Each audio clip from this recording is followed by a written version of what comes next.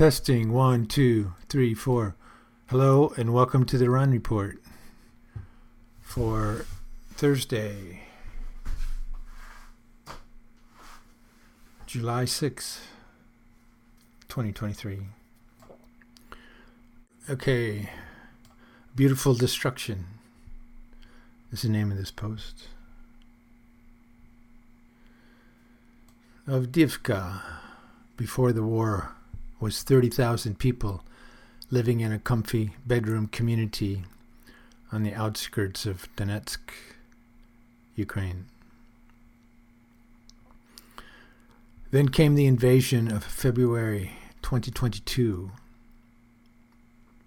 and Avdiivka ended up on the front lines. It was bombed and then bombed some more. Donetsk was occupied. The Russian army just a few miles away. Now, a year later, it's been pretty much reduced to rubble. They're under threat of attack every day from the 152 millimeter howitzers, or possibly a missile or bombs dropped from an airplane. Quite a nice selection there. Human beings are something else, man. We love to build stuff and then blow it the fuck up. It's a form of creativity. It's beautiful, I guess, if you're a military guy. Trajectory, line it up, fire that cannon. Jump in your supersonic jet airplane and jet over to the target area. Release your payload. Laser-guided bombs, they glide right in there. Launch that long-range missile and watch it fly over the horizon and into enemy territory. Blow up their house. Burn it down. Drop some 152 millimeter artillery shells tipped with 24 pounds of high explosive right on top of their downtown plaza just to see what kind of shrapnel patterns it makes on the faces of the buildings. Interesting. I think I see a pattern.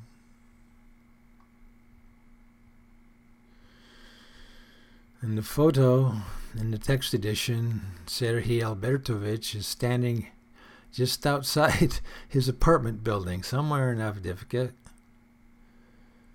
He lives there with his two dogs. It's been bombed twice. But Mr. Albertovich refuses to leave. I'm here alone, and I'll be here until the end of my life, he says. Maybe he grew up there. Maybe this is his city, his hometown. And he would rather die with those memories intact rather than be shuttled out to some unknown destination as a refugee. The New York Times article doesn't say what his story is, but I see him looking around for his friends, his compatriots, and for a vibrant downtown Avdiivka. He denies the devastation of his city and remembers what Avdiivka once was. That's how he survives.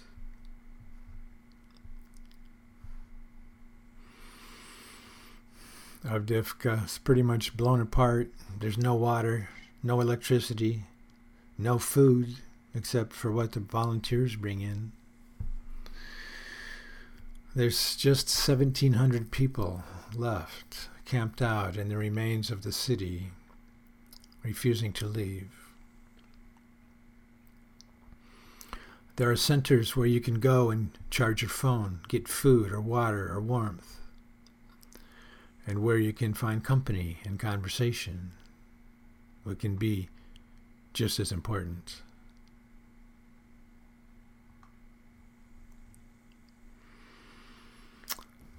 Gods are created by human beings to give causality to the world.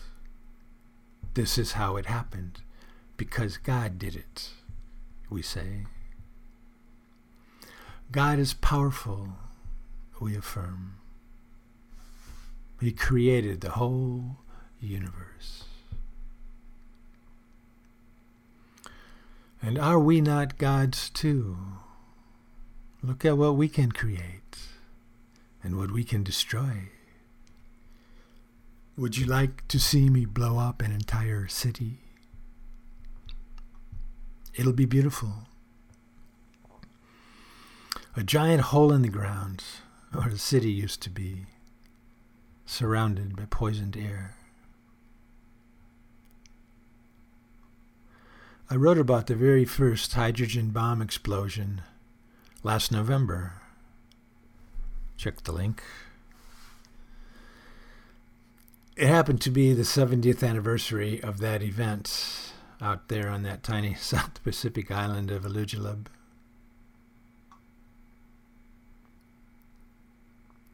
The fireball was momentous. The heat wave was stupendous.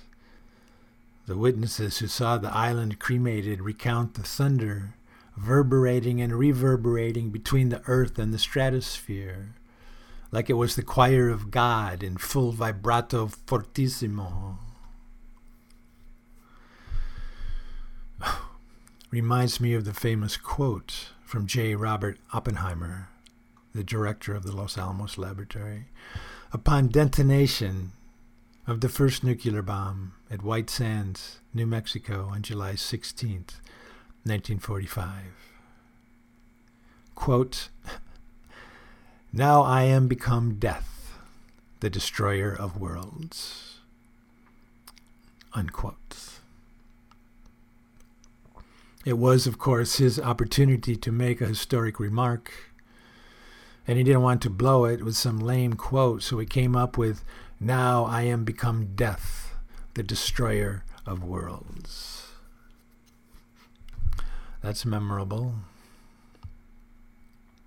Actually, the quote is from the Bhagavad Gita, one of the most popular Hindu scriptures. And Krishna has taken on his cosmic form, the brightness of 10,000 suns, to try to persuade Arjuna to do his duty and fight. Must have scared the bejesus out of poor Arjuna. Anyways, that's where the quote comes from. Krishna turns into 10,000 suns and then tells Arjuna, "I am become death, the destroyer of worlds," just to make sure he gets his point across.